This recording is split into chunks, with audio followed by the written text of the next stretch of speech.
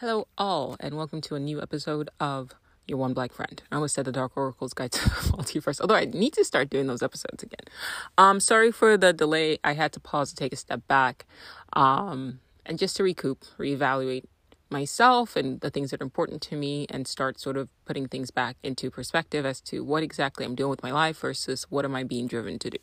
Long story short, I realized that I was spending time, for example, on social media that was just wasting my potential, right?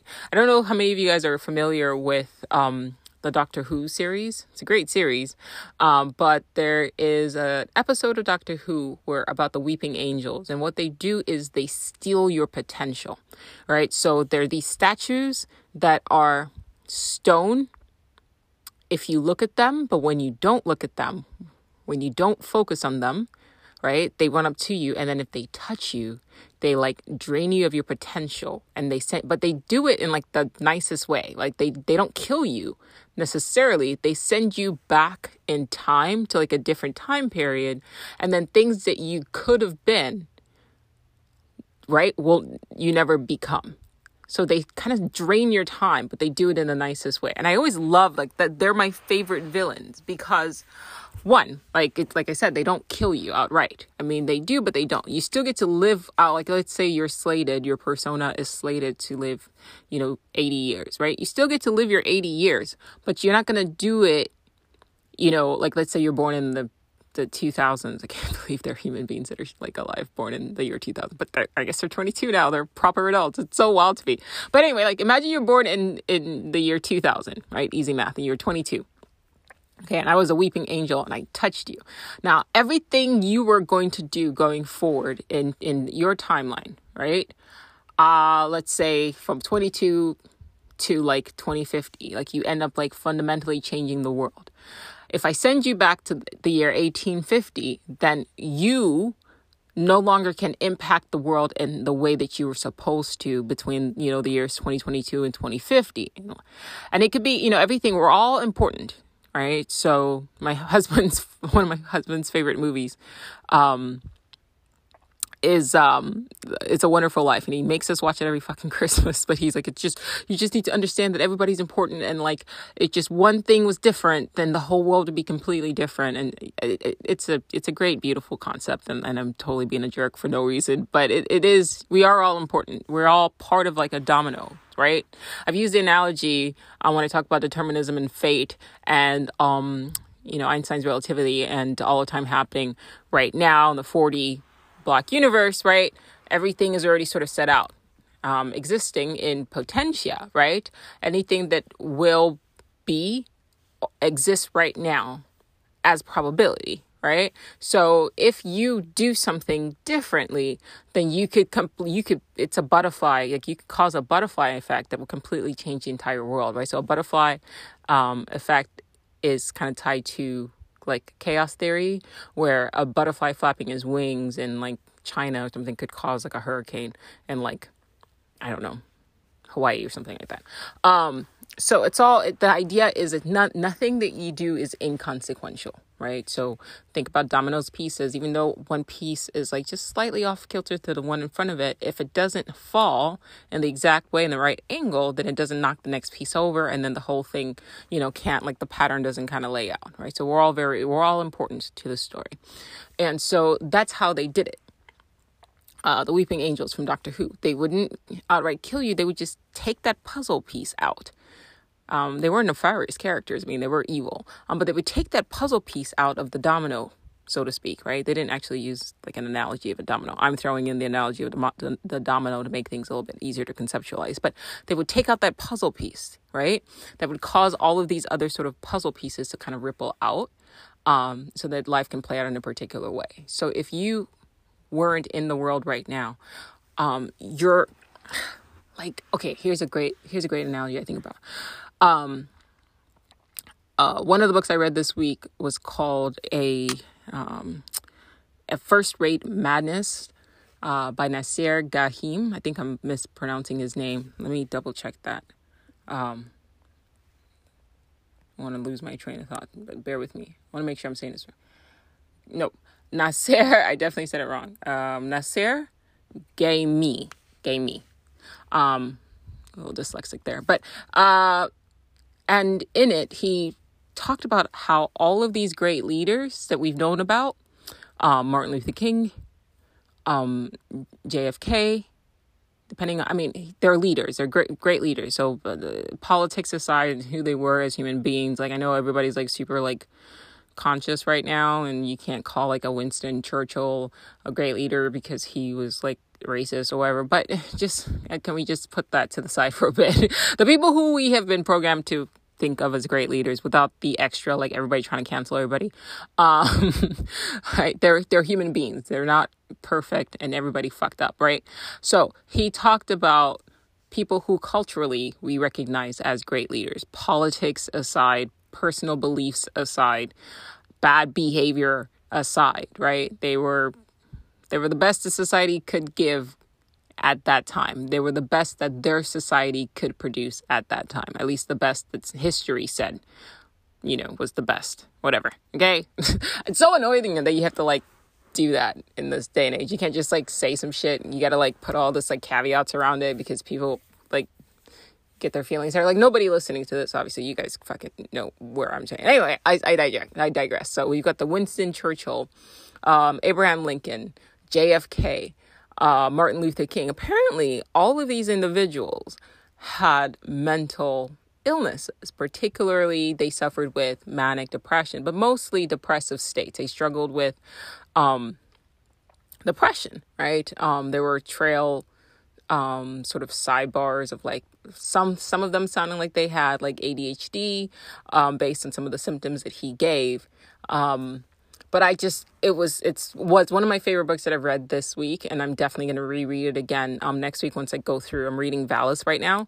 I just started Valis like last night, towards the end of my painting session from last night, so I'm going to finish it up probably today.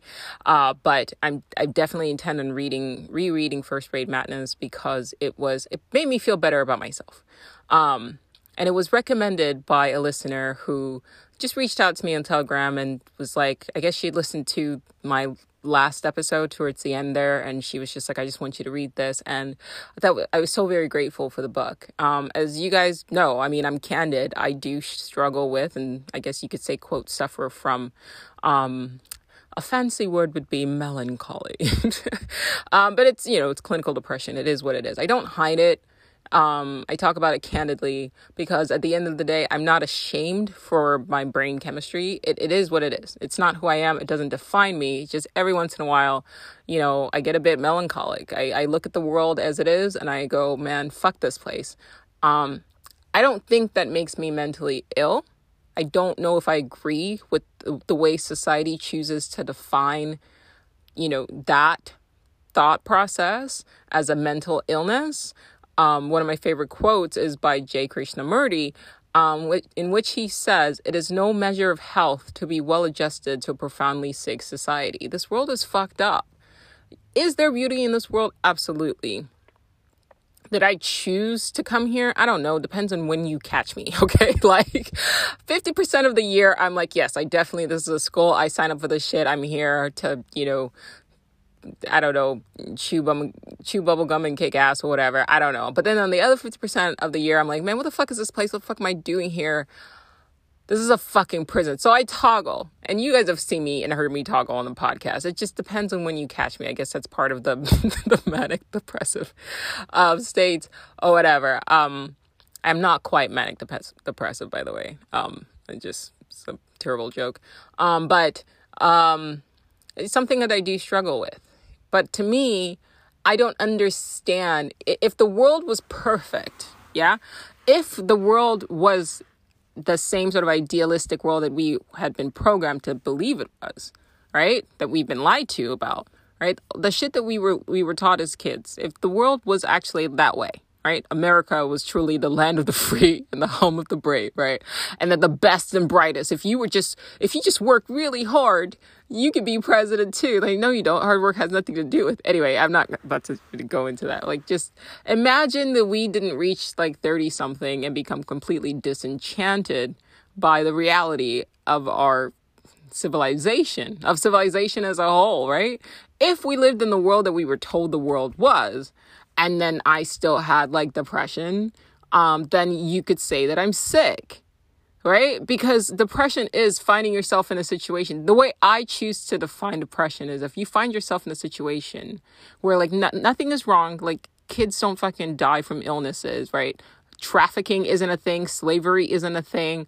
Like diseases aren't a thing. Like corruption isn't a thing, right? Like pollution, fracking, all of this shit isn't a thing. Car accidents, like all the things that could take us out at any point in time isn't a thing. Plus reality consistently shifting all the fucking time, causing more chaos, right? Like if that wasn't a thing, like I don't want to go off and just like list all the shit that like really should trigger depression in more people, then like I'm surprised everyone isn't fucking depressed, to be perfectly honest. And if you're looking around and seeing all this shit and you're still like, yeah, no, this is fine, that's crazy to me. Like I'm not projecting. It's just weird to me for you to look around and see all of this shit and just be like, yeah, it's totally okay, it's fine. Like I'm okay with this. I'm not okay with this. Most people aren't okay with this. A lot of people are trying to just like get by, and a lot of people are programmed to just suppress shit, but I don't feel like suppressing shit. Like I look around, I wake up sometimes, I look around and I'm like, this shit's fucked up.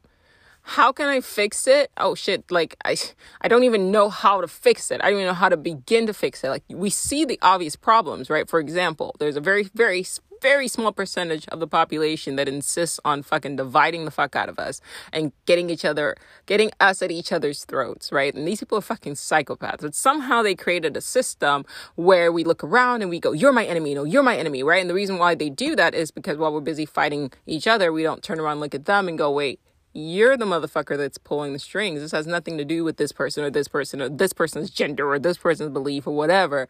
Like, you see that shit. And the solution is super simple, right? Like, if we would just stop fighting, right? Like, and just turn around and realize, like, the people who are controlling us really have no power because there's, like, literally billions of us and, like, a handful of them and we outnumber them, all this shit stops. Right? Like corporations, for example, hold the key to clean energy, and they are keeping us reliant on fossil fuels for no other reason than they just want to keep making paper money. And money is not even fucking real. It's fiat. It's not backed by anything. And even if it was backed by anything beyond just the belief in it, it's backed by gold. Okay, gold. What is gold? It's still just a shiny fucking rock, isn't it? Like, that's madness to me. You don't need gold to survive. Like, if anything, money should be backed by food. Like, shit that you need to survive. Seeds, herbs, plants, fucking mushrooms. I don't know, magic mushrooms. Like, that's a shit that, like, changes your life profoundly and makes your existence on this planet, like, bearable. Like, that should be what backs up money. People are like, oh, it's not backed up by anything. It's backed up by, it used to be backed up by gold and now it's not backed by anything. But even the people forget that even gold is still fiat in a way. It's still fiat currency because, it's used for electronics and things like that or whatever. But like that's just some argument that people throw out when you mention the value beyond surface. Like, okay, if the war were to break out, I don't want to say that, actually. Let's just say, like, let's speak about somewhere where war has actually broken out without, like, speaking more things into existence. Like, let's look at Ukraine. I follow some Ukrainian artists.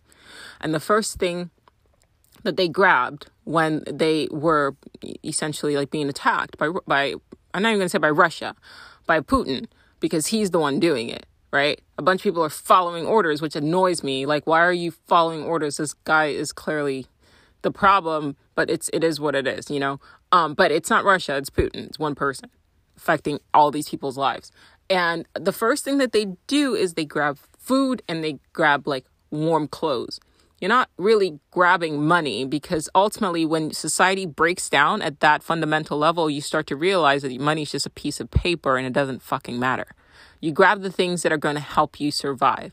And the fact of the matter is that if at any point in time, as something is going to happen and you look around and you see society, your civilization about to crumble, and you're not going to grab a piece of paper, then at the end of the day, you know inherently that this thing is not valuable. So then why are we literally killing ourselves for this?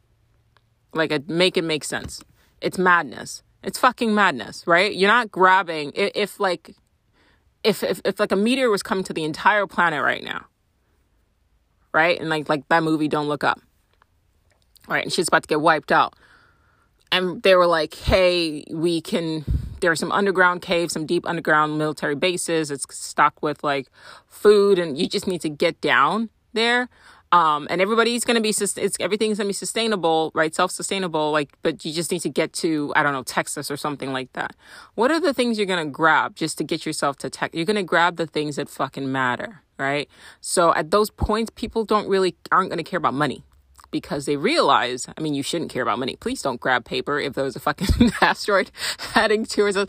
Don't grab paper unless you're trying to burn that shit for warmth. Like, grab things. Like, I'll tell you what I'll grab. I'm not going to tell you how to do. I'm grabbing all my fucking vitamins.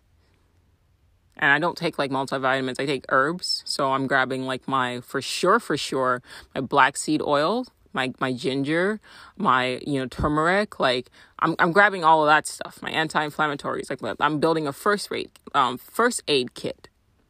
All right? I'm grabbing that. I'm grabbing my books because there's a wealth of information in there. Actually, I'm just going to grab my iPad because I have all my books backed up into my iPad. I'm grabbing my solar charger that will allow me to charge my iPad with the fucking sun because I can't, you don't know, right? When power is going to go out. So I'm going to put it on my roof of my car as we're driving to Texas so I can have my shit charged, right? Hopefully you get gas. I don't know. Like, you have to get to Texas. Like, these are the things I think about. Totally normal shit, right? So you got to get to Texas. So you're going to have to make sure that you have, gas, right? What do you do then? Do you get some cans and fill it up? Like, you're not going to grab money because if for any disaster movie that you watch, you realize that everything immediately comes down to like a bartering system. Even all my fucking paintings, like nobody gives a shit about my art. Like the shit's ending. Nobody cares about my painting. Those are just luxuries that we can afford to sort of have. The luxury of looking at something beautiful is the luxury that we can afford only while society kind of like hangs like together and like on this balancing beam. Like we're hanging at the precipice of like everything completely crumbling, but we like think everything is fine or whatever. So art is valuable only in that sense, but nobody gives a fuck about the Mona Lisa if, shit's going down. Unless you're like an art historian that you're just like, no, like I need this for history. And yes, there are those people that like, I mean, I would grab my paintings for sentimental reasons, but I'm not going to expect anybody to barter one of my paintings for like food or gas, right? It's going to be, I have some seeds. This is not what I meant to talk about today's episode, but look, let's just go with it. It's going to be, I have some seeds, you know what I mean? I have some, what can you exchange? And it's at that level that you start to see what's really important. Right? And so if you're not already thinking on that level of like, okay, if everything were to go to shit right now, what would I grab? Maybe you should. This is something that I learned from reading all the books that I read on Stoicism. They said every once in a while, no matter how good your life is, sleep on the floor. Just to see what it would be like if, God forbid, you lost everything and you had to sleep on the floor. I don't do that, but I take the general gist of it in the sense of like, just keep in the back of your mind that at any point in time, like all this could be taken from you because that's just how fucked up this world is. It is what it is. Anyway, to know all of that, and then in the back of your mind, like just always have that in the back of your mind, like the people you care about at some point in time, something could happen to them and something could happen to you. I apologize if this is about to get depressing and dark. Please tune off if you're not like ready for this. But this is the shit that I think about because I'm aware of this world. Like, it's not the way we want it to be. You know what I mean? So to know that, and yes, it's great to find beauty in the moments. And then I do, just because I have that in the back of my mind, I appreciate the fuck out of everybody in my life. All right? Like every time I hug my partner, every time I spend time with my child, right? I talk to my mom because at the back of my mind, I know all the fucking time I know like shit, like there's going to come a time when I'm going to pick up the phone and I won't be able to talk to her. I'm aware of that at any given time. And somehow that does make me fucking sad. I'm laughing. It's not funny, but sometimes that makes me sad. And sometimes it all just kind of like hits me at once. It's just a hyper awareness of the reality of the situation that I found myself in. That's what I consider depression. It's a hyper awareness of a situation that I found myself in. And then knowing that there's really not much like, quote, escape from it, you just have to just deal, right? Because you're not just the only one going through it. There's 8 billion people, or however the fuck many human beings are now. Every time we look up, it's like another number is added, even though the population is going up, but then it's also going down, whatever. Anyway, there's billions of people out there who are feeling the exact same way. Some people might be suppressing it with alcohol and other drugs, shopping, right? Weed, right? They're trying to numb themselves to the realization of that. I don't. I just eat it. I just deal with it. You know, like I do take certain supplements, like I've mentioned to you guys over and over again. Sulforaphane, for me, I'm not a medical doctor. I'm saying this is what I take to help me to become a little bit more balanced, so that even when I think about these things, it doesn't pull me chemically to a dark space, right? Sulforaphane. The brands I take are Crusera and Pure Onco. But people are aware on some level. And the fact that somehow we're still kind of society, like every time I get in my car and I drive and I look around and I watch people stop at stop signs and stoplights, like, and everybody's just still listening to music. Like, you got to tell me, like, you can't tell me that human beings aren't some of the most fucking remarkable creatures on this planet. Like, you can't tell me that. Like, you just can't. I mean, yes, we look at, like, these wild animals and they have to kind of survive or whatever. That's fine. But for the most part, if you're, like, a predator, like, your life is pretty straightforward, kind of dry. Like, you're not, like, having to deal with a lot of the shit that modern human beings specifically, because we have survival the way, like, we have to survive the way, like, animals have to survive, except we've added, like, extra levels and layers to shit that we didn't need to. I'm referencing the book Ishmael, in case you are wondering what I'm talking about. Like, I'm talking about civilization, right? So we've been sold a bill of goods that, like, the way we live, this whole, like, let's just consume the fuck out of everything, right? To fill this empty hole in our heart that, like, these 1% of assholes that not even 1%, 0.01% of assholes that are running things have convinced us is what should make us happy, knowing that, first of all, even the idea of happiness and being able to pursue it is bullshit. I'm telling you guys right now, that's bullshit. You don't have to pursue happiness. You want to be happy? Open your fucking closet, grab a cookie and eat it. You'll be happy. Like, not your closet, your fridge, or wherever you put your cookies. I don't know. Like, that's happiness, right? You want to be happy? Get in the shower, turn on a hot shower and just sit there. You'll feel happy. Watch your favorite movie. You're happy. You don't have to pursue happiness. Happiness is all around you. That's a pipe dream. You don't have to pursue happiness. They want you to think that you're going to, like if you just work really hard, eventually you get to the space when you're happy. Bitch, you can be happy right now. That's a lie. Stop pursuing happiness. Happiness can occur at any moment in time that you want to be happy. Happiness is not the problem. It's not something to chase. And most importantly, happiness is fleeting. That is why they sell it to us as a fucking, like, bill of goods, as a pipe dream. It's fleeting. Once that cookie goes away, then it's back to normal. And then that's why people eat and overeat, because they're constantly chasing that moment of happiness. But it's just in the moment. In my depressive state, I had another depressive state yesterday. I'm fine, guys. I'm just sharing. Don't worry about me. Look, I can handle it. I can even share how I handle it. But I was in a depressive state yesterday. It was like a melancholy, whatever. And then I remembered, oh yeah, I like music. I didn't even remember, one of my friends sent me, it was trying to teach me Russian. And so he sent me a song that had Russian in it or whatever. And then I was like, oh, this is nice. And then I found another piece of music that I liked. And then I remembered, oh, wait, music makes me happy. And I'm like, oh, I'm fine now. Right. So it's not happiness. It's not that I'm unhappy. I can find happiness even in a depressive state. Does that make sense? You're not unhappy. You don't need other people to make you happy. Because you can make yourself happy right now. The problem is that you're programmed to think that that happiness is this profound state that where once you hit it, All right. Once you cross that line, you walk into nirvana and then you're just happy all the fucking time. And that's what we're told to fucking like aspire to. And that's bullshit.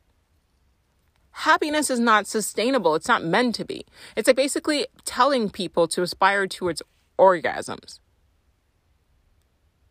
I'll say that again. It's like programming people that what they should seek out in life is to pursue an orgasm. That's weird. It's just a feeling. Happiness is just a feeling. It's not something that you have to pursue. You know what you should be pursuing? And it's not even something you need to be pursuing because you can have it once again right now. It's radical acceptance and gratitude. And once again, it's not a pursuit, because if somebody tells you to pursue something, then what they're doing is it's a carrot and a stick, right? And they're using hope. And you guys have heard me rally against the whole concept of hope. And when I start to, people misunderstand me because they don't understand where I'm trying to go. But if you really sit with what I'm saying, like it does click. It does click. Hope is something that keeps you chasing. Be content now. Be content right now. Be content right now. You're listening to me? Are you unhappy? Fuck that. Fuck that shit. Be content now. You're listening to a podcast. You're not in the middle of a fucking war zone. Look around. Look up. You have a roof over your head. You feel that? Climate control.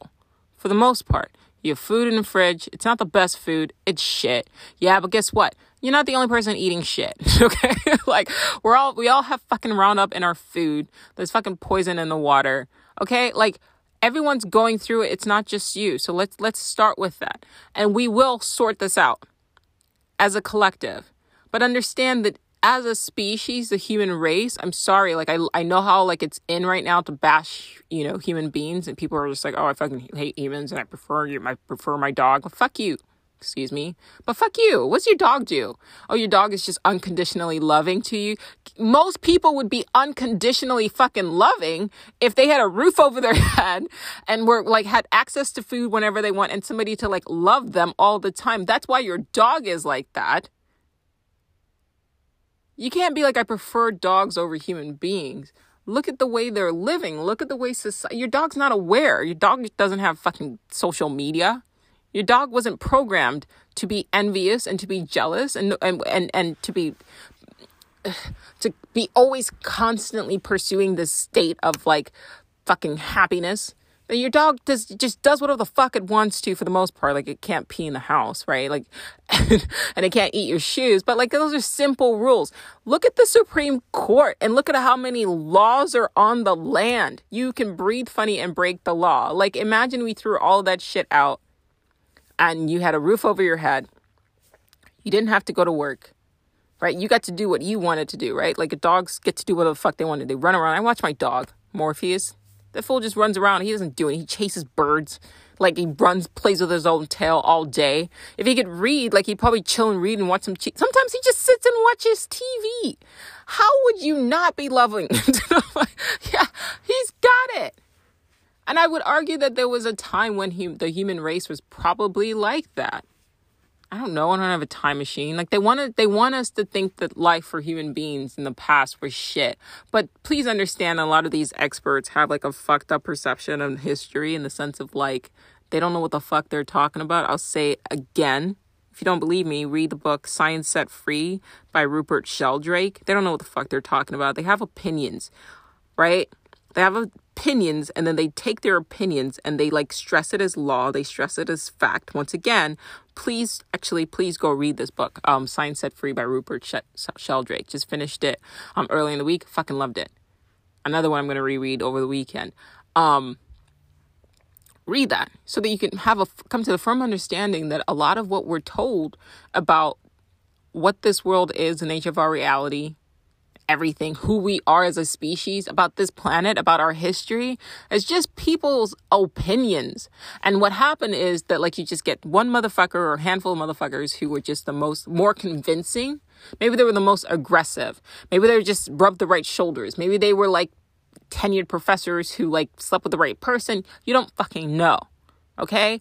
And their opinion about what the nature of reality is and how we should interpret artifacts is what gets pushed forward. And they could be fucking white supremacists. You don't know. You don't know. And we just accept all this shit as fact. That's why I've been pushing you guys to read the Cosmic series, Cosmic Trigger series, especially books 1 and 2. Book 3, halfway through it gets good. So I guess read all 3. Don't listen to me. But basically, he keeps stressing the fact that like our entire world and the way we perceive it is just a belief system. From our perspective, or from the perspective, I'm going to extrapolate on his thought process, from the perspective of a very small group of individuals who basically their perception of reality has been imposed on the rest of us. And so we just like billions of people not thinking for themselves because we've been programmed to hand over our sovereignty of thought to individuals who wear long dresses and wigs and like has a piece of paper saying, I have authority over you. Fuck you. No, you don't. You've spent a lot of time reading a bunch of like opinions of like other people who came before you, but just because those opinions have crystallized into dogma, into law, doesn't mean that they're right. If you look back in time, you could see that human beings did a lot of dumb shit that now we look back on and we go, that's fucking stupid. Doctors used to prescribe cigarettes. I'm not even going to talk about the things that they did to women in like the medical field, but people just went along with it because this guy had a coat on and he said that he knows what he's talking about. And look, I have the authority of all of these other guys with their coats on and they say they know what they're talking about. So you should do X, right? You should take opium. Also give it to your babies, right? Like in hindsight, shit looks crazy. But it didn't look crazy to them. And if you don't pause enough, like just even go all the way back, like just the amount of like superstition that like, that's all this is. Everything, history, it's superstition. I'm not saying that one person has the right answer. I don't know. I don't know who has the right answer. Most of the time what I say to you guys, like, don't listen to me. I'm full of shit. Like, I don't know. I don't fucking know. I don't know. Right? But neither do these motherfuckers. Like, it seems really plausible. And they say it with like, the way I speak, like I still have people reaching out to me. I did that one video, right above my head too. I put conspiracy theories of the future. And I made up this company called Alpha Tech. At least I thought I made it up. It turns out it's a real company, but I got cosmic triggered because I pulled it out of the fucking Akashic record. I didn't want to say alphabet because I was actually talking about Google. And I did this video a year ago and I basically was saying like, you know, they created like robots that are sentient don't exist to the general knowledge. It was supposed to be fiction. I put it in the captions that this is fiction. And people still took that shit and ran with it because I said it with authority. I didn't even know I was saying with authority. That was a problem, right? I was just on a screen and I was talking and I didn't start with a preamble like, hey guys, what I'm about to say is fucking fiction. So people just took that shit and ran with it. And I still have messages from people like telling me, hey, remember the videos you mentioned about the Alpha Tech company, like taking the consciousness of people and uploading them onto robots? Can you please send me where you found that video? And I'm like, that video probably exists in the year like 2055. I pulled the story out of like my ass, but the way artists work, like I probably did see some shit and then I put it in the story and I called it fiction, but who knows? It's probably not fiction. It probably is happening in a parallel universe, but it's just not happening in this universe because that was a fictional story. It was a fictional story. But I guess just the way I talk sometimes, it comes off as authoritative, and that's because I have like in my ancestry, there's literally like royalty in my family. And so it's just epigenetics. I come from a long line of leaders, so I speak with authority. But just because I speak with authority doesn't mean I'm an authority figure. Please don't do that. Like, I'm not. I just speak with authority. That's just epigenetics, right? It's just inherited. My great-grandfather was a king and his great-grandfather were kings. So it's inherited and it's in my genes. So that's just the way I talk, which Science Sets Free. Rupert Sheldrake actually talks about that as well. Great read. Great read. Check it out. So we really need to pause and take a step back. Just because somebody says something with authority doesn't make it true. And that was the fact that people kept reaching out to me about that made me realize, like, okay, this is a serious problem, because I'm wearing a goofy t-shirt. I'm wearing a unicorn t-shirt. If you go and watch the video on my YouTube channel, it's on my TikTok as well. I'm wearing a pink shirt with a unicorn on it. It says "Hello Unicorn." It's actually a reference to Altered Carbon. The main character, I forget his name right now, but he always carried around a backpack. It was a pink backpack with a Hello Unicorn on it. Nobody still to this day has gotten the reference, by the way, but that's because few people have actually seen the show. Quick sidebar, Netflix, HBO, if you work for or are affiliated with any of these companies, can you tell them to advertise their old shows?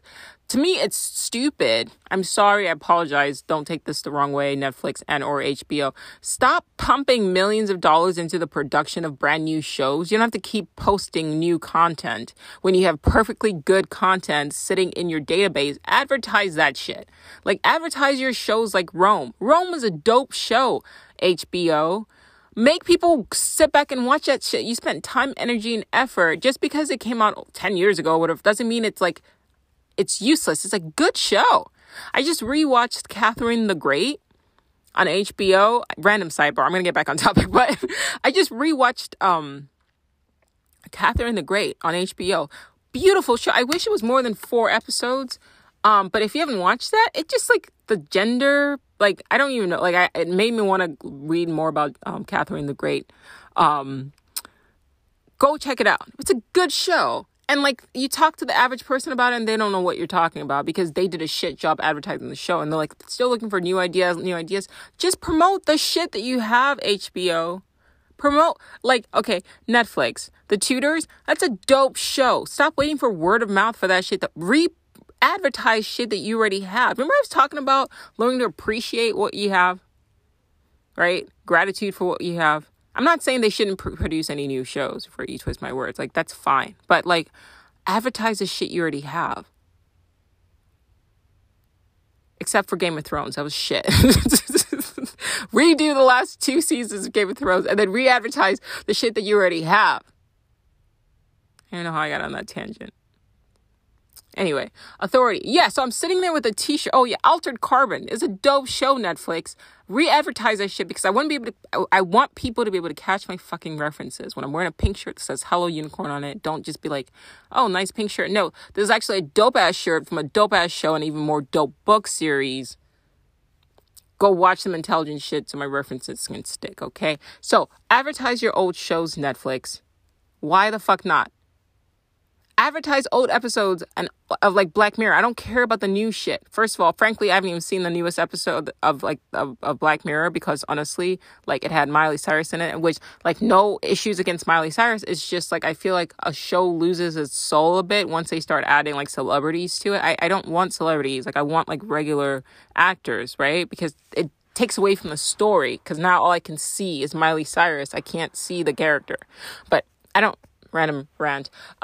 So yeah, I'm wearing a Hello Unicorn t-shirt, but I'm talking, but I guess just the way I'm speaking, people sort of go, oh, I seem like an authority figure, and I intentionally wear goofy shirts on purpose so I don't come off as an authority figure. And yet people still see that and then they run with it. And that's a problem. Stop listening to other people. You go find the information and you think for yourself. Right? It's very important. This is very passionate to me.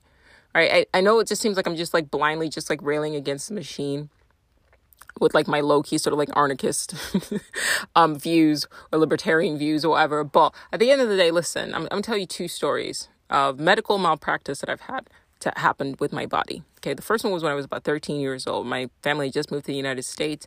I had a dermoid cyst. Basically, I was supposed to be a twin. I am a twin, but we didn't split properly. I don't know what happened, but right when I hit puberty, they started growing inside of my body, and within 2-3 weeks, my stomach was distended, and it was just this cyst that was essentially a tumor.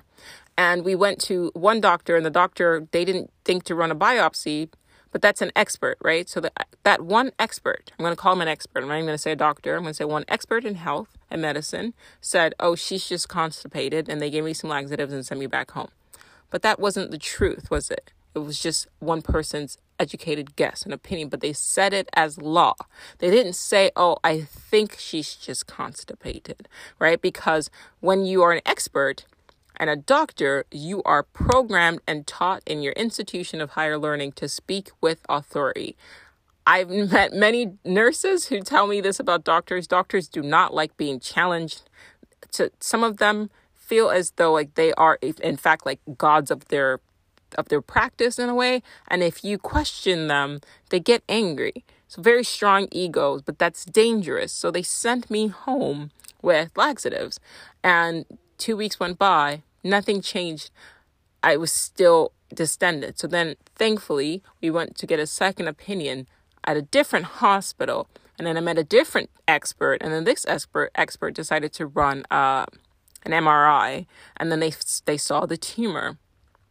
Okay, cool. Thank you. Now we're getting closer to the problem. What they were supposed to do was biopsy, because they did my blood work, didn't really find anything negative with the blood work, but they were supposed to do a biopsy. Okay, so an expert recommended a biopsy. And then another expert, the surgeon, went in, and instead of biopsying the tumor, they took out the entire tumor. They took out my fallopian tube on one of my sides, I think on my right side, and they took out my ovary on one side. Partial hysterectomy at 13 years old when I went in for what was supposed to just be a biopsy. That's what an expert did to me at the age of 13. And then because they never biopsied it, they said we don't know if there were cancerous cells in there. So just to cover our bases, you're going to have chemotherapy. So at 13, I lost half of my reproductive organs and all of my hair as I was getting ready to go into 8th grade. It's not emotional for me. So I just, like, at this point, I've come to terms with it. It's important that I share it with you guys so that you guys can understand why I've been posting the videos I've been posting, why I come out so strong against experts, the reason why I want you guys to read the books that I'm recommending to you so you can understand and not end up in a situation where you just blindly trust an authority figure. Because at the end of the day, you need to understand, and this might actually save your life, that even if they speak with an air of authority, it does not mean that they are right. They are not omniscient. They are human beings, and human beings make mistakes. I found that out the hard way. That was my first issue. My second issue happened with my eyes. As some of you may or may not know, I have optic neuritis. Essentially, it's when my immune system attacks my optic nerves. It happened first years ago when I was in college with my right eye. Went to one expert who said, this is probably caused by stress. There's nothing we can do really about it except for inject steroids into the optic nerve in your eye. I was like, that sounds terrible, hard pass. And I left it, and they said, this is a one-off thing. You're probably under a lot of stress.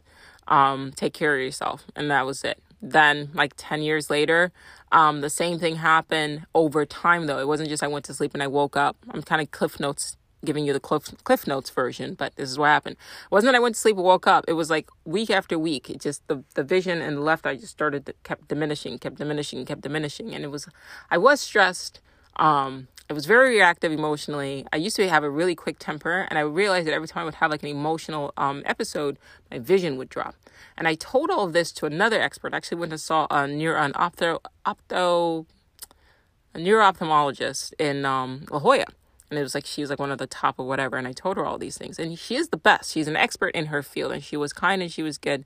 But she was like, you have no other physical symptoms besides just this eye thing. In fact, I've never seen something like this before. Now, when somebody says that to me, immediately I think, okay, well, then that's different. Don't broad spectrum it. And this could maybe be psychosomatic as well. But she's not me. And I'm not a doctor, but she was an expert. So they couldn't figure anything out, but they had to treat me. So she recommended steroids again. And she pushed it. She was like, you need to do this. And then she also had me take a blood test. So I took a blood test, and the test said that I had something called Devick's disease. All right, that's what the blood test said. That's very important. And so keep those two things in mind. When I called back in, that was the day of that I was supposed to go in for this steroid treatment. So I called in and I just said, I want to know what the side effects are. And I spoke with another expert on the phone at this hospital. And they were like, we don't know. And I was like, I'm sorry, what? Like, what do you mean you don't know? They're like, just Google the steroid that you're supposed to be getting or whatever, and then look there. And I'm like, I'm calling you. You're going to put it in my body, and you're telling me to Google what? And so I hit up Google. I can really find, I found like here and there, but I needed to know what exactly they were putting in my body. So I called again. And then the second person I got on the phone, a nurse, not doctor expert status, but still, so she's gone to school for this. She was like, call CVS and ask them. And that, to me, after my experience at 13, that put me off the whole steroid thing. So I left the entire situation. I was like, I'm good. And so we sought a second opinion. And I went to another hospital. I'm not going to mention the name because it is what it is. It's a big name hospital. And I went to go see another expert, a specialist. And at that hospital, an expert there administered another test, the same blood test for Devix. And I told him, I said, this previous hospital said they had Devix based on this blood test. So can you test me again? He tests me again. This time the blood test came up negative. And he was like, you're exhibiting no other symptoms. This test is negative. I would say that the first test was inconclusive, but I still want to put you on a medication that's going to shut down your immune system. Right? Because it's an autoimmune disorder thing. So just in case, we're just going to put you on there. And I said, okay, but from what I know about medication, if it shuts down my immune system, given that I have a prehistory of this tumor that I don't know whether or not it's benign or malignant, what about cancer? Because you guys need to understand that every year your body develops tumors, and then your immune system fights these tumors, and for the most part, it stops it from becoming cancer. And even sometimes when it is cancerous, your immune system can treat it, so long as you don't burden your immune system with like bullshit that you put in and on your body, right? Anyway, and he said that's just a risk that you have to take. And he said it in such a cold manner, like he did not give a shit. I was just another paycheck. And that didn't sit right with me. So I left. And I followed up with a family friend who is also an expert, well-trained doctor. And I told her what was going on. And she said, if I took a pregnancy test, she used pregnancy tests as an example to get me to understand, what was going on. She said, if you take a pregnancy test in December, and then you take another one later in like February, right? And one says, the first one says the first test you take, they say it's positive. And then the next test you take, it says it's negative. Then two things. Either one, these tests are not reliable tests, or two, the first test you took was a false positive. But based on what you have going on right now, you cannot be diagnosed with anything, let alone something as debilitating as Devix disease. For those of you who have not heard of Devix, it is actually considered to be worse than multiple sclerosis. And that's what he was attempting to put on my head. Okay? So I followed up with another expert in San Diego at the Eye Institute, and I told him everything. And I still have it on record. He didn't realize I was recording him, but I filmed him. And he said, you cannot be diagnosed. In order for you to be diagnosed with a particular disease, you have to check certain criteria. So two tests that kind of contradict each other and no other symptoms beyond optic neuritis is not sufficient enough to diagnose you with any disease at this moment. So just take care of yourself. And that was what I needed to hear. So I followed up with a naturopathic doctor who prescribed something to me. This is not medical advice. I'm just telling you my story. And what she prescribed to me was something called low-dose naltrexone, Naltrexone. I'm probably naltrexone, Xone is how it ends. Low-dose naltrexone. You can Google it. And for me, she prescribed 3 milligrams, and she said that people who have autoimmune disorder have found, have had luck with this. And she advised for me to take it every day, but the way I saw it was, I don't need to take it every day. I'm not telling you to go against a doctor. I'm just saying this is what works for me. I'm just telling you my story, okay? So what I decided to do instead, I went online, I researched, read everything I needed to read about it, find about the side effects, everything like that. At high doses, they use it for people who have like addictions, opioid addictions, but at low dose of 3 milligrams, anywhere from 1.5 to 3 milligrams is what she recommends. Sometimes 4, just depends on your body weight.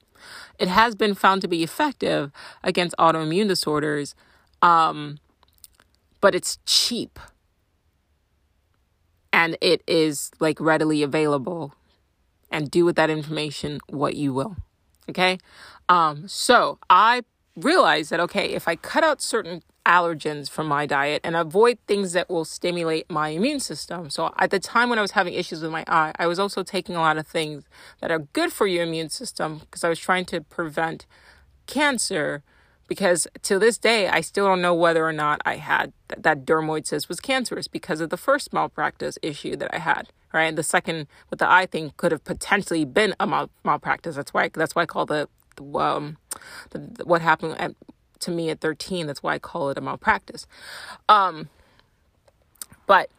I had been taking things just to boost my immune system. But the problem is, if you have an underlying like an autoimmune disorder, which I would hazard or guess was triggered by the chemotherapy that I had to take, that I may not have needed to take.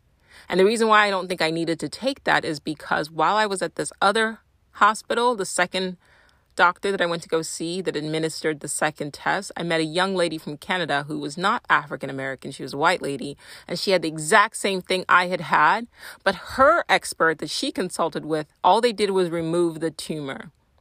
They didn't give her chemotherapy. They had her monitor, like what she ate and things of that nature. So she got to keep her reproductive organs. So this is really fucking passionate to me. You get what I mean? So when I tell you guys, I sit and I put a 2-minute video out on fucking TikTok or whatever, it just seems like I'm just this like person who's just railing against authority. No, I'm not. I want you to understand, I don't have issues with doctors. I don't have issues with scientists. I don't. But you need to understand that they're human beings and they make mistakes, but they present their opinions with this air of like omniscience, and you cannot challenge them. And you need to be mindful of that so that you don't end up in a situation where you end up like half of your reproductive organs ripped out of your body at the age 13 because you just blindly trusted in the authority of another human being. You get where I'm coming from, guys? I don't get on this podcast and sit and record this thing. Like, I mean, I don't, the only thing I get out of doing this is knowing that I am impacting people's lives in a positive way. I'm just sharing shit. You're not going to hear any ads on here, right? There are no ads. It's just me talking and then I'm off. Because at the end of the day, my experiences, I need to be able to share them so that somebody else doesn't go through what I went through. We have to help each other for no other benefit than ensuring that the human race as a whole gets out of this deep hole of shit that we found ourselves in.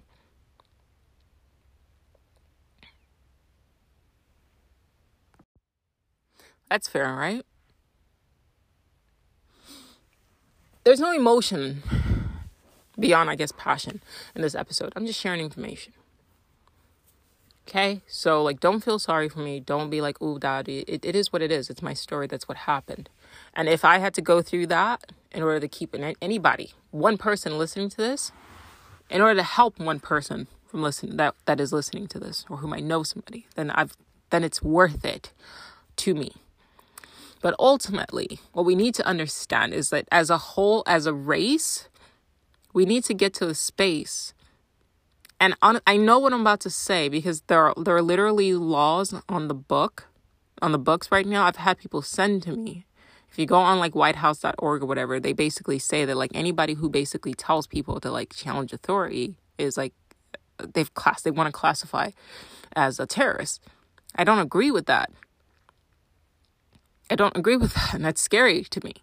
But I'm not going to be afraid to speak out. It is what it is. right? But we can't afford to continue down the path that we are continuing. It's not going to end well. I don't understand. That's the thing that's always weird to me, is that I actually think about that today. Like, why is it? Like, I don't even care if you're going into politics to just fucking be rich. Fine. You know what I mean? Like, okay, fine, be rich, right? Like, we look at the Putins, for example, right? He's got more money. He's actually the world's wealthiest man right now, presently. But because of the way he got his money, he's not going to be recognized by media as the world's wealthiest man. At least the world's wealthiest man that we are aware of. I'm sure there are others, right? But, like, why don't you make it so that, like, okay, if you're going to steal, fucking steal. I don't give a shit. But why don't you make it so that the people that you are ruling over are okay too? Like, why are you hoarding everything like fucking Smaug, the dragon from Lord of the Rings? That was a Lord of the Rings reference. Why are you hoarding everything?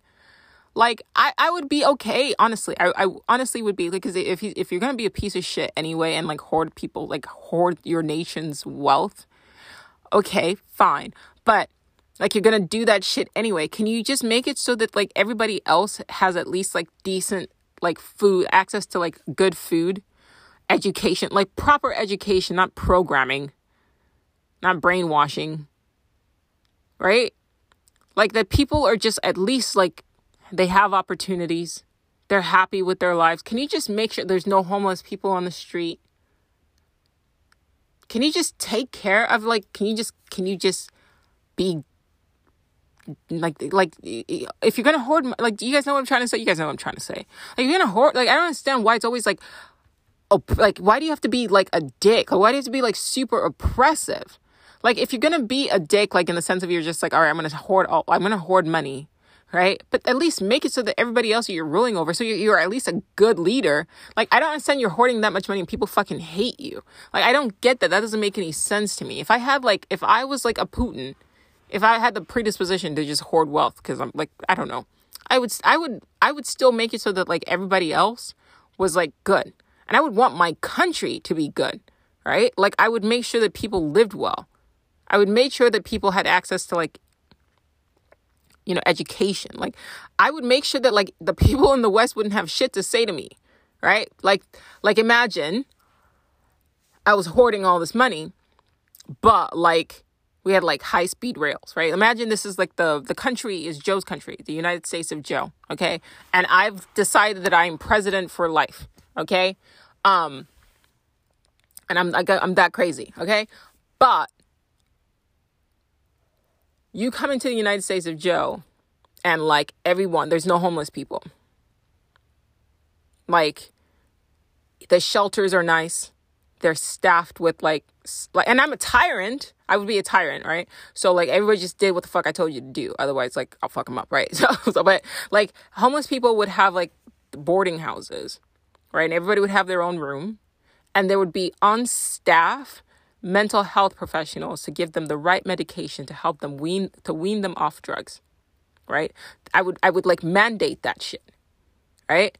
I would make it so that everybody would have like basic income, like guaranteed basic income, just base level. You can still barter and do the shit, but at the very least, like, you would do that. And then I'm hoarding all the money, so I would, like, pay the institutions to teach actual history, so that I would want everybody in the United States of Joe to, like, be the smartest human beings on the fucking planet. Like, I would want to rule. Like, that's the one thing I don't understand. I watched this podcast with, I forget his name, Jordan Peterson, I think, and he had interviewed this beautiful lady from North Korea. And it was just very heartbreaking. And she was talking about what people in North Korea have to, like, how they're living. And she was, like, sex trafficked. She was an actual slave, like, just eating, like, just to survive, what she had to do to survive. It was, like, heart-wrenching. And then you have this fat bastard, and I'm not calling him fat as a derogatory term. I'm just saying he's a bastard. So I'm thinking more like Austin Powers, please don't cancel me. But you have this bastard, okay, that just, he's hoarding everything. If you're going to call yourself the supreme leader, right, it's really easy. You're not even a good ruler. Like, it's really easy for you to make people suffer. If you really want to call yourself great, right, and you're going to set up a dictatorship, why is it never where the people that they dictate over are actually, like, living good lives? Like, that's always weird to me. Like, it's really easy to, like, hoard everybody's wealth and then, like, have everybody else living like shit. But, like, how does that even make you a good ruler? You're not even, like the people that you're lording over that are worshiping you are actually living like worse off lives than like the people outside who, like, you're setting a bad example. It's not a good look. I'm not laughing. I'm laughing at the situation more than anything else. Like, why is it always shit? And then we look here at the States, and that's where they're trying to like get us to, right? It's like it's getting more and more oppressive, but like our infrastructure is crumbling. I don't understand that. Why is it always like shit? You know, like, why is it always shit? Like, how come there's never like a dictator that comes around? And I get it, right? I guess maybe that's just the nature of a dictator. Maybe. I don't know. I feel like if I were a dictator, I would just like, I'm so like my ego, if my ego was that strong where I was just like, fuck it, I'm going to take over everything because I can do better. Like, imagine taking over a whole entire country because you feel like you can do better than like freely elected individuals. And then like people are literally starving. You don't look in the mirror and feel like a total failure. How do you not feel like you suck as a human being, as a person? Like, I feel like you listening to this right now and you took over a country, right? And there's other countries on the planet, so people are watching you. You set yourself up and you're like, no, I'm going to rule. I'm the best ruler ever. Wouldn't you want your people to like live better? Like, I would set up a system. I'm not running for dictatorship. I'm just saying, like, shit doesn't make any sense to me. Every time a dictator takes power, every time, like, a tyrant takes power, every time a fascist takes power, it's always, like, to oppress people. Like it's stupid. And there have been leaders in the past who, like, ruled with, like, absolute power, but they made sure that the people, I can't think of any right now, but, like, I see it in my head. But they made sure that the people, like, they enforced a golden age, which makes more sense to me. It's just these modern assholes, like, they're just I was thinking like, Joe, you're going off the rails, but I'm not, though. Think about it. Why is it always negative is what I'm trying to say. Like, how come you can't just take over your country? Like, I'm Nigerian, you guys know that. Like, every once in a while I just want to go to Nigeria and just take shit over and just like make my country better by force. I don't know, like, where are all the good fascists?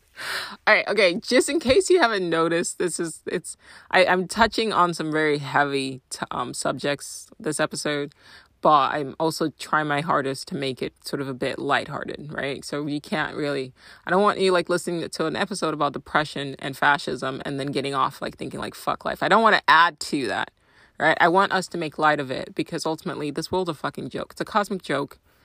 It's a cosmic joke. I'm not 100% certain that our lives aren't literally entertainment for like a species of, I don't know, fourth dimensional entities outside of this world. Like, I'm not sure. Like, you know how I've said this before, so it's not news to like regular listeners, but you know how like when you go to like TikTok, everybody's got their channel and then that person's just like, they're just that person's channel. They're just doing like whatever it is that they do. And you just watch them do whatever they do. Like, I feel like life is imitating art, or art is, let me say that. Let's say art is imitating life in the sense of this world is art of another dimension, of another civilization, and we're just imitating what's actually happening to us right now. Because honestly, it's the only shit that makes sense. Like, I don't see how this is real life, because this can't be real. If this were real, nothing I've said the last hour would even make sense. Like, why would I be complaining? I'll say that again. If this was real, why do we have this like inherent sort of like repulsion towards the way things are? This is the world we met, but yet every single person that you meet, you ask them like, can this world be a better place? Why is this world like this? And they all report the same thing. Yeah, something's not right. Like, we could do better.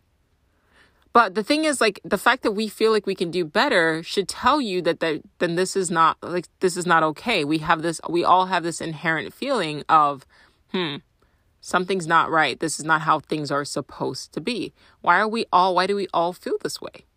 If you look around at the other animals, they're not looking around thinking like, okay, what's going on? Because ultimately, I think we know that something's not right.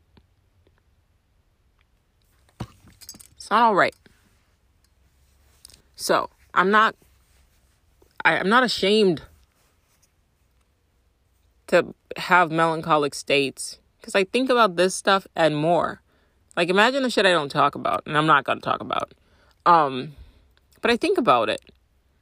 And to say that I'm mentally ill because, like, looking around, I'm looking at the state of humanity, knowing that we could do better. And the shit breaks my heart. And it makes me sad. And that most people are relatively ignorant to what is being done to them. I think more and more people are waking up, thankfully. But hopefully it's in enough time that we can actually do something about it. But if you sit back and you look around and you really sit with what is going on in this world, look around. I mean, I've touched on just a half of it, not even a half. Like, there's stuff that I don't even know that I don't know. You know? It hurts. And it makes me sad sometimes. You know? And to say that I'm mentally ill because I look around and I feel this. And that's one of the things I really love about this book. What is it? The one I mentioned about A First-Rate Madness. And I'm really grateful for the individual that recommended the book to me. So if you're listening, much love to you. Thank you. But what the author talked about was empathy. Right? What a lot of these people had was empathy. Right? Gandhi. And yes, I know Gandhi was racist against black people. I don't fucking care, okay? Like, it is what it is. He was a product of his time. And were there other people in his time that weren't racist? Yes. But once again, I'm not throwing the whole entire human being away because of his flaws. Who's fucking perfect? Who's perfect? Who's perfect? Who is sane and who is perfect? We gotta stop that shit. I had a photo shoot a month ago, and I finally just saw the pictures from the shoot, and I looked at it and I was like, holy shit, I'm hot. Why didn't nobody tell me I'm hot? I'm looking at these pictures and I'm like, oh my God, I'm about to like start some trouble. I didn't know I was this hot walking around with this face on. Oh my God, like, it's disrespectful being this hot. I'm about to start problems. And like, my friends that I sent it to, they're like, what are you talking about? Like, people tell you you're hot all the time. I'm like, in my head, I don't accept it. It's sad. It breaks my heart a bit for myself. No, jokes aside, like, legit, this was my thought process, okay? I saw the pictures and I was like stunned. And it's not like I've never had pictures of myself before. It's just I've been changing my mind. I've been working on my mind. And what I've been telling myself is that even before I had the shoot, and this is not the first shoot I've had, I modeled most of my teens and into like my early 20s. I actually was signed with an agency. I just got dropped because I went off on my on my agent. But that's besides the point. There's another story. But like, I have had pictures taken of me. But, you know, when I go out and people are just like, you're beautiful, like, it doesn't enter my head, because growing up, I was socialized to be perfect. I'll say that again. Growing up, and I think a lot of people my age, a lot of millennials could probably maybe relate to this, but I was socialized to be perfect, even though perfection is not attainable, right? We live in a society that tells you that all the things that are fucking wrong with you. Gen X or Gen Z, these young kids coming up now, they have it easy.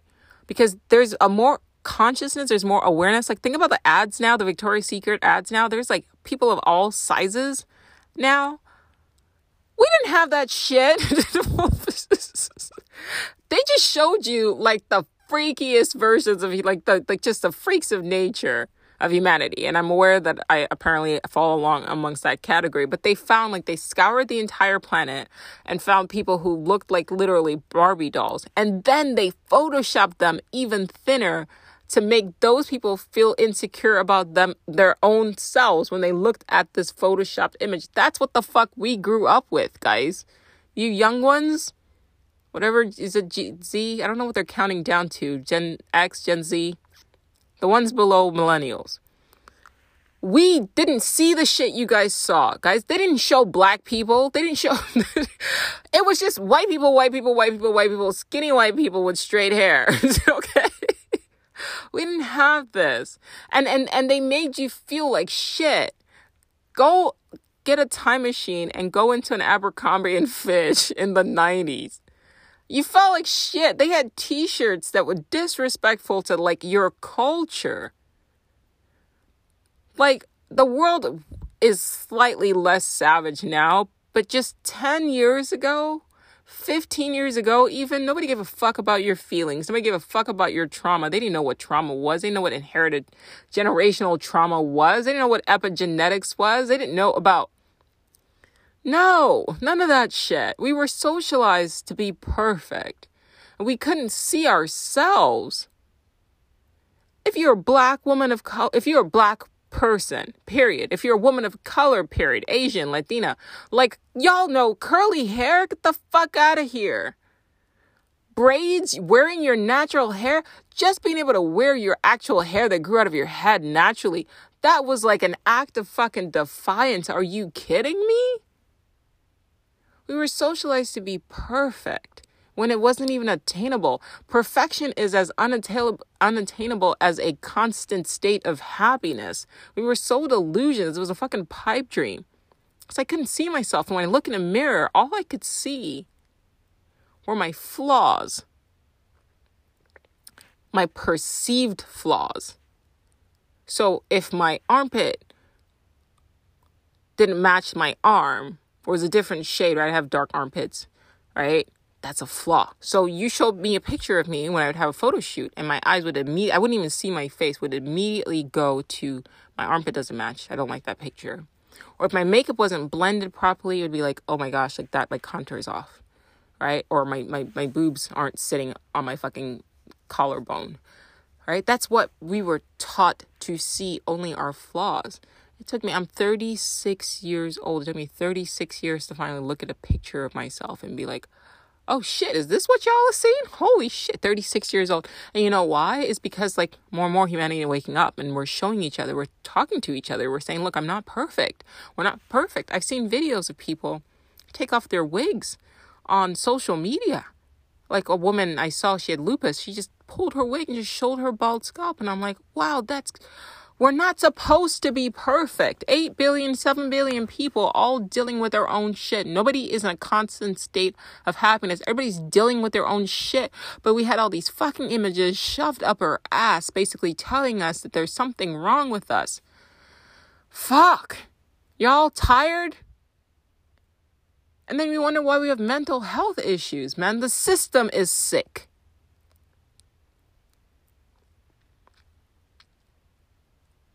The system is sick. I've never seen so many beautiful people my whole entire life. And what I mean by beautiful is not the stick thin people that they shove in, people with stretch marks. I could take a picture now and look at a picture of myself and see my stretch marks and see cellulite and see like my natural lines and wrinkles or whatever, and still think that's a beautiful goddamn fucking picture because I'm human. Not supposed to be perfect. But I keep talking to you guys about magic. If you don't think this shit is real, you're not paying attention. Of course it's magic if you glamour a photo and you retouch it. Retouching it is you're showing people something that isn't actually real. You're fucking with people. You're showing people this is something that is actually possible. You're lying to them. It's a mesmer. It's a mirage. It's an illusion. And you're constantly showing them. That's all they see. They get up, they see the mirror, then they see the TV. And you keep showing them this. And then you tell them there's something wrong with you. But in order for you to look like this, buy our product. That's another fucking lie. You're happy? You want happiness? Here, drink a Coke. Do you want friends? Here, shop here. Do you want people to think you're pretty? Here, inject botulism into your fucking forehead. Guys, that's botulism. Botox is botulism. Look up botulism. poison or botulism injections. That's botulism. Also, look up what botulism does. I'm sure that there's, pamphlets that say that shit's perfectly safe. Okay? But it's still botulism. Okay? That's where we're at. Because they told us that having wrinkles on our fucking faces is ugly. Shit that happens naturally is ugly. That's what they told us. Shit that it's going to come to a point where inhaling, if you inhale the wrong way, now you have to take short fucking inhalations so they can sell you some shit. Paper money that doesn't mean anything, that if something were to happen right now, the entire society falls apart, you wouldn't think twice to grab. And that is what we are torturing ourselves and have tortured ourselves over the last however long for, just so people can hoard paper. It's not even paper anymore. At least you could wipe your ass with paper if anything happens. At least you can burn cash. We're now moving to a, quote, cashless society. Now it's just digital. It's just bits. It's just fucking bytes. It's just little zeros and ones on your computer screen. So now it's absolutely nothing. They can push a button, boom. Now you've got $100. Boop, boop, boop. It's not even real anymore. It's digital now. And that's what's fucking up this world. And that's what's destroying this planet. And that's what's blinding us to seeing the beauty of our own selves and only looking at each other and seeing the flaws in each other. All right? And everybody's fucking mad because the society is mad. I think it's interesting, this whole cancel culture thing. I have an episode called Cancel Culture is Not Social Justice. I don't know if I took it down or not. It might still be up there. But I talked about that. Like, this whole thing of, you person made a mistake, so like throw the entire human being away. Like, if you make a mistake in 2022, like, I still don't think you should throw the entire human being away. Now, there are some people who should be, like, not famous anymore, right? Like, especially if they show, like, no remorse. But if you said some stupid shit 5 years ago, 2 years ago, or you messed up. Like, I'm going to go back to Will Smith because everybody's forgotten about it. I've not forgotten about it. I love Will Smith. He fucked up. Okay? He lost his temper. He got up. He walked to the stage. He smacked the shit out of Chris Rock, allegedly. And now people want to just throw his entire career away. But this man had lived an exemplary life for 50 years. And how many days are in 50 plus years? And one day he fucked up. That's not even 0.0001%. I don't know what the math is. But one day he fucked up. And people are like, throw him away. Is that fair, guys? Is that fair? I normally don't respond to negative comments on my social media because it's not worth it. Even if you win an argument, you still lose. I'll tell you why. What I mean by that. Listen, if somebody invites you to an argument, I'm really good at arguing. Like, I can win an argument and I can also hurt you in an argument. I try not to because my mouth it's harsh. But if I'm pushed to and I allow myself to do that in the past, I could destroy a person. Like, I just have a very harsh tongue. It's like the negative aspect of being an empath is that, like, you can feel what other people feel, but you also know how to make people feel how you want them to feel. It's really, I'm like borderline villain, but I have a good heart, so I'm like not evil. But I don't do that anymore because like I've said in the last episode, I said again, I really don't want to add more shit to this world, to the shit pile that's on this world. If I can do nothing else, I want to be able to say that I existed and I didn't add shit to the world. If anything, I want to be able to say I took away from it. But we'll get to that. Right now, I would settle for just not adding more bullshit, more negativity into the world. Okay? I'm not toxically positive. Clearly, listen to this episode. Like, when I'm melancholy, I just revel in the melancholy. Like, I just deal with it. I just eat the pain. I just, deal with it. I don't try to mask it. I take my sulforaphane, I eat my mushrooms, and I keep it moving. And sometimes I don't even do that. Sometimes I just go, you know what? I'm just going to feel sad today, and it's okay. It's okay. Like, just be mopey. It's fine. Okay? That's me. But I allowed myself to get into a back and forth, still polite, but there were some digs in there with a couple individuals, and I realized two things. I went in the middle of the argument, I went and I looked at this person's profile, and this person was badly scarred, and they appeared to be disabled, and I realized that they probably don't get a lot of interaction from human beings in real life. It's sad. It actually made, like, it touched my heart a bit, and that they realized, or maybe they had learned, that most people are programmed to respond to criticism than compliments. Not me. If you say I'm beautiful, I'm hopping on the comments and I'm going to tell you fucking thank you. Thank you. I may not always see it, but I appreciate you being kind. I'm not the kind of person that's going to see 1,000 comments and only respond to the one negative comment. No. You tell me I'm beautiful, I'm smart, you like my t-shirt, I'm going to respond. I'm going to be doing less of that, though, because social media is eating my life. And I think I talked about that at the beginning with the Weeping Angels analogy.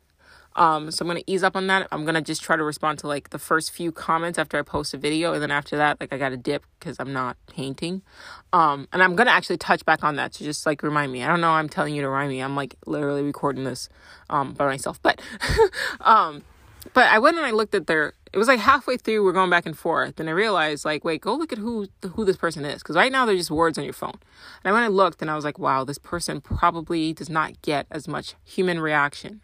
And they've learned that a lot of people only respond to negativity. And it's not even them. They've learned to trigger people's egos by criticizing, right? Because we've all been criticized. So it's a wound. Right? Society at large, when you turn on an ad, turn on the TV and there's an ad and it's telling you need this to feel better about yourself, it's a wound. It's a critic. It's a criticism, right? It's saying you're not good enough. You're not good enough.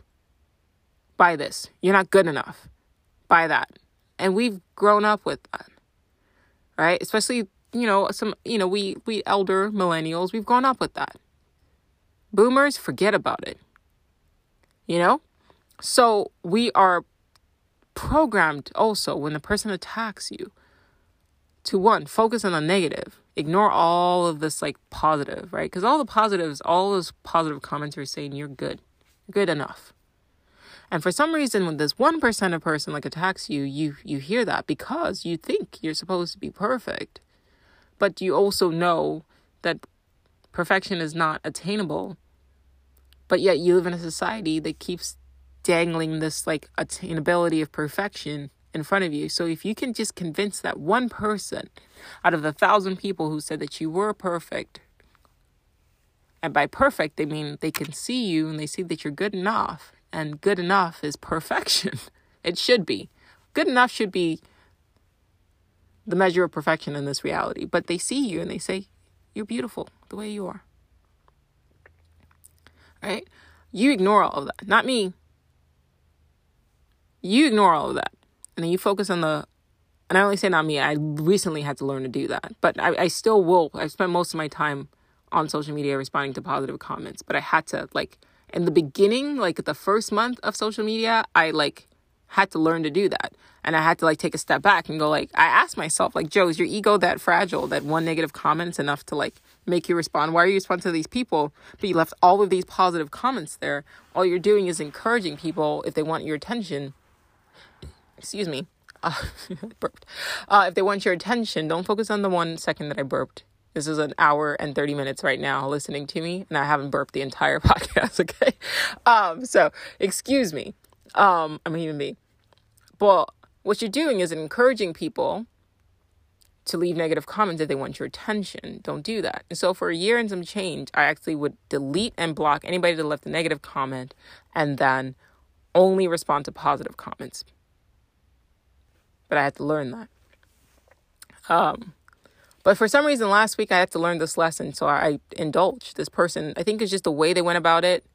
They, like, called me crazy, and that day I just was, like, not, like, my defenses were down. I think my period's about to start or whatever, but my defenses were down, and I was just, like, not really feeling it. Like I just didn't want to be the bigger person, right? I just really wanted to let this person know how I felt in that particular moment. And I had spent all day like responding to all these good comments, whatever. But this person said what they said, so I wanted to really go in and say what I had to say. So I'm halfway going back and forth, and I'm still doing it kindly, by the way. I'm never unkind, even when I am leaving. But it's still an indirect way of letting the person know that they're wrong. But we're going back and forth, and I finally went and looked at their profile, and I saw the pictures, and I realized that this person just wants a human interaction. And they've gone about it. They figured out a way to do it. Whether they're doing this consciously or not, that's something completely different. But they figured out, it's like a dog, right? They want your attention. Even if it's negative attention, it's still attention. How many of us have heard that so many times it's never clicked for us? Like it finally clicked for me. If somebody looks at a video of somebody who's just like putting out content and just talking to the world, and they look at a human being that's just trying to like talk to people and they still have nothing positive to say, and they don't have the energy to scroll up, they actually want to sit and leave a fucked up comment, they're not happy. In general. Not even that they're not happy, because remember I said like it's not like something that you can attain and hold on to. They don't know how to manifest happiness in their day-to-day existence. Remember I said, if you want to be happy right now, you don't have to chase happiness. You can make yourself happy right now. Go eat your favorite food. Go take a warm shower. Listen to your favorite music. Turn on your favorite show. Put on your favorite shoes. Enjoy the shit that you already have. Express gratitude for the things that are in your life and appreciate where you are right now. That's happiness. But they don't have the ability to do any of that. If they did, they would have just scrolled on, because they wouldn't be willing to engage in a potential argument with a stranger online.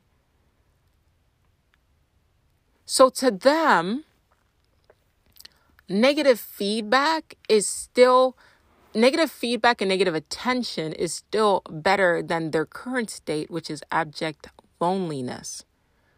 To them, negative feedback and negative attention is still a better state than their current state, which is abject loneliness. I'm not willing to give up my present state of peace. You shouldn't be willing to give up your present state of peace to go back and forth with somebody, to drop to a lower level with somebody who, honestly, the negative interaction is the best thing that is happening to them that day. The negative interaction is the best thing that is happening to them that day. You shouldn't be willing to do that.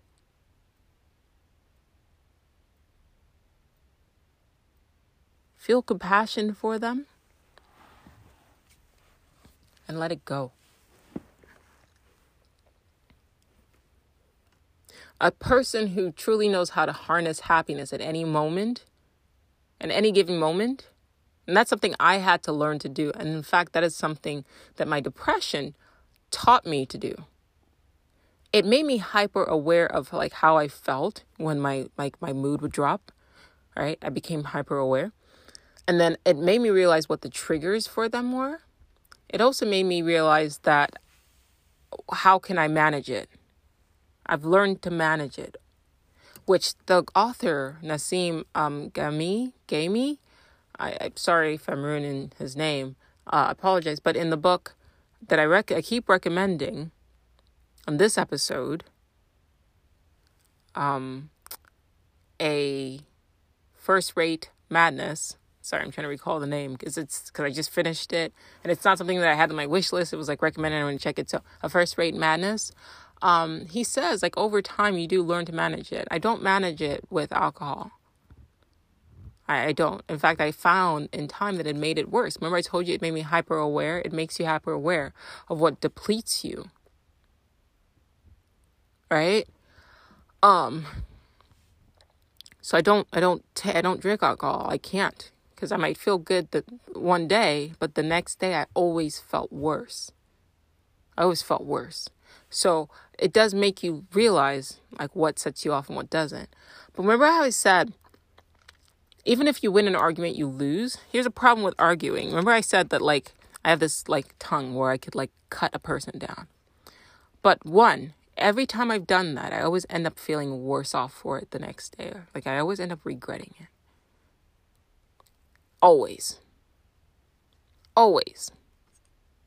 Even if the person I felt deserved it, I still always end up regretting it.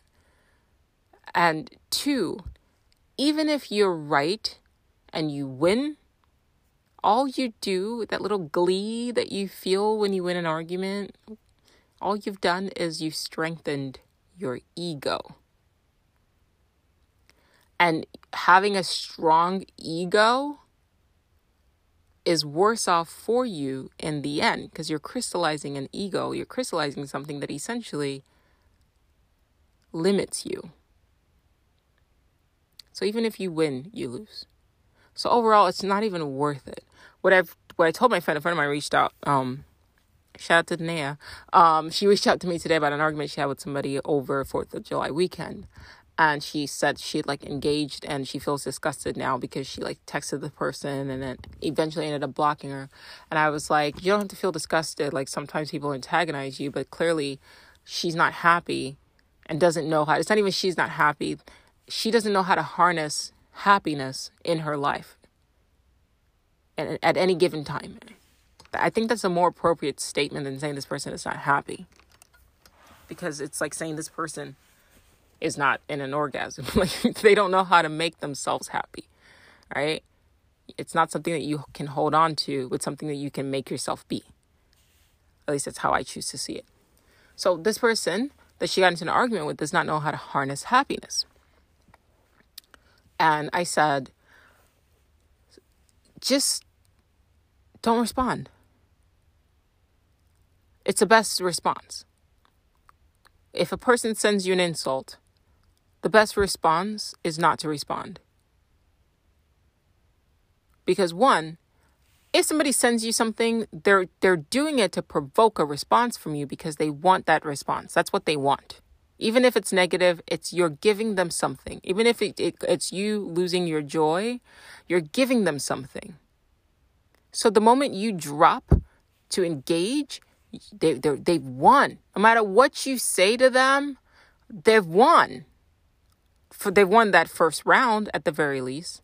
So when you don't respond, now you don't lose anything because you haven't indulged them. And then 2, they have the silence of their own words reverberating back to them. So they have the silence and their own words. So they have your silence. They have nothing but your silence and their own words reverberating. Why can I say reverberating, echoing back to them. So you give them space to look at what they said to you without giving them what their ego has pushed them to seek out. Because it's not them, right? Remember too, everybody's got that internal monologue. It's not them. Every person you see is 2 people. It's them, who they are at their heart, and then there's this fucked up ego. So every person that understand going forward that every person you interact with, that's 2 people. You need to understand that. And so a lot of the time they're battling against their own ego as well. And sometimes they lose. So what I said to her was, listen, if I ever get to I'm not even going to talk about your friend. If I ever were in a situation where for some reason I have dropped down to that level where I text you some crazy shit, block me immediately. Don't respond, please.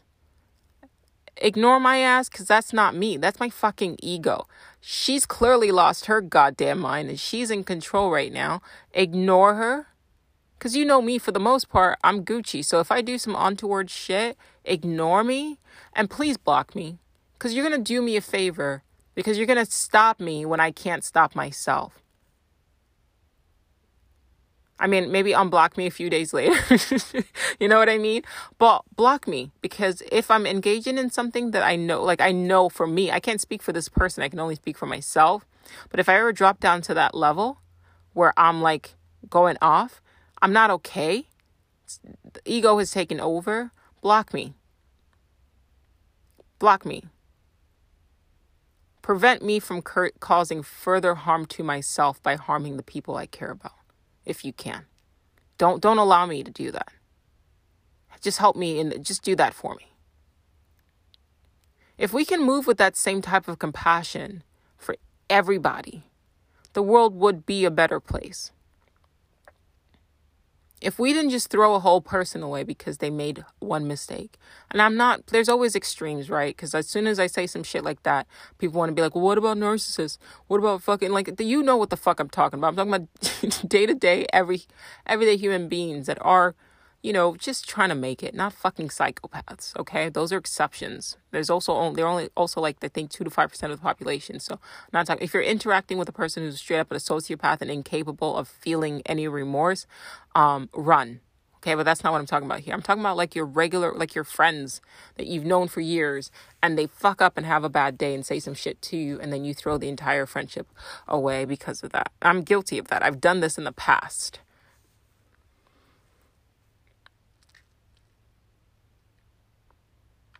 And that's not okay.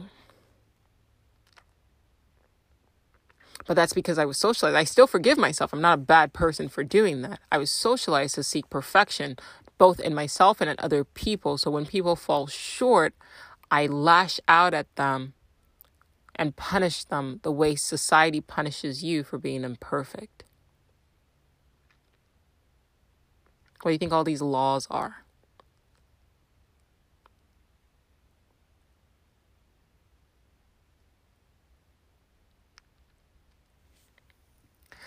Going back to social media, and I ended at that, I'm going to ease up on posting on TikTok. I'm going to post when I have something really, really, really important to say or whenever I feel like it.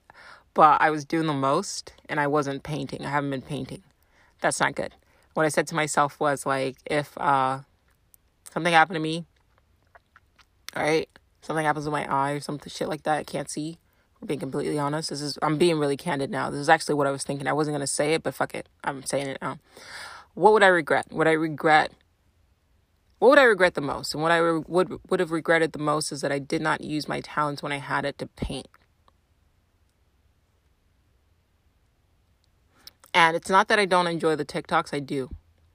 But I can only do 3 things. And TikTok was taking over everything. So I can paint, podcast, and TikTok. But TikTok was stopping me from painting and from podcasting. As you guys have noticed, it took me a while to get to this episode, and I had to take a step back because I was getting burnt out trying to create content for TikTok. I have been working on, like I said, I don't know, I always have like a first or second take, so I don't even know if I said it at the beginning, but working on writing a book, and then I stopped to do TikToks. TikToks doesn't pay my fucking bills. So ultimately, when faced with a choice, the choice is between painting and creating videos for TikTok. I'm going to paint. Because ultimately, the art that I create needs to be created. It doesn't exist. There's not a lot of art featuring Black women. There's not a lot of art featuring women of color, period. And I actually plan on expanding a bit more, especially painted in that way. So I'm going to take a step back from social media. And it was honestly consuming my life, to be perfectly honest. And I love podcasting. I love talking to you guys, long form. And I love reading. And unfortunately, I went from reading like 5 to 7 books over and over again, like repeatedly reading the book, like in a week, 5 to 7 books a week, to just like 3 to 4. Which doesn't sound like a lot, but it really bugged me, right? Because there's just so much I want to talk about. And then because I'm not reading, then I'm not talking about it. And then it's just, then I'm not writing. So one thing had to go, and it's looking like it's going to be TikTok. I'm not going to stop. I'm going to, but it's going to be when I've done everything else, and then it'll be there. And if you catch yourself in this, in the same boat, take a step back and ask yourself the same thing I asked myself. Like, because to use the weeping angel analogy, it's like these apps steal your potential. I saw a video of this guy. He did the sound and he said, Instagram said that in order for me to get more followers and reels, I need to put out more videos. So, ta-da. And that was the entire video. And that bugged me. It bugged me because on the app, it's not even a human being that reached out to him. It's just a programmed thing, like a dominoes piece, right? That just knocks over. And then the app sends an automated text message that says, produce, slave. That's how I fucking took it, right? And the way they play with you with these algorithms, right? If you don't post 3 videos a day or something like that, they drop your shit.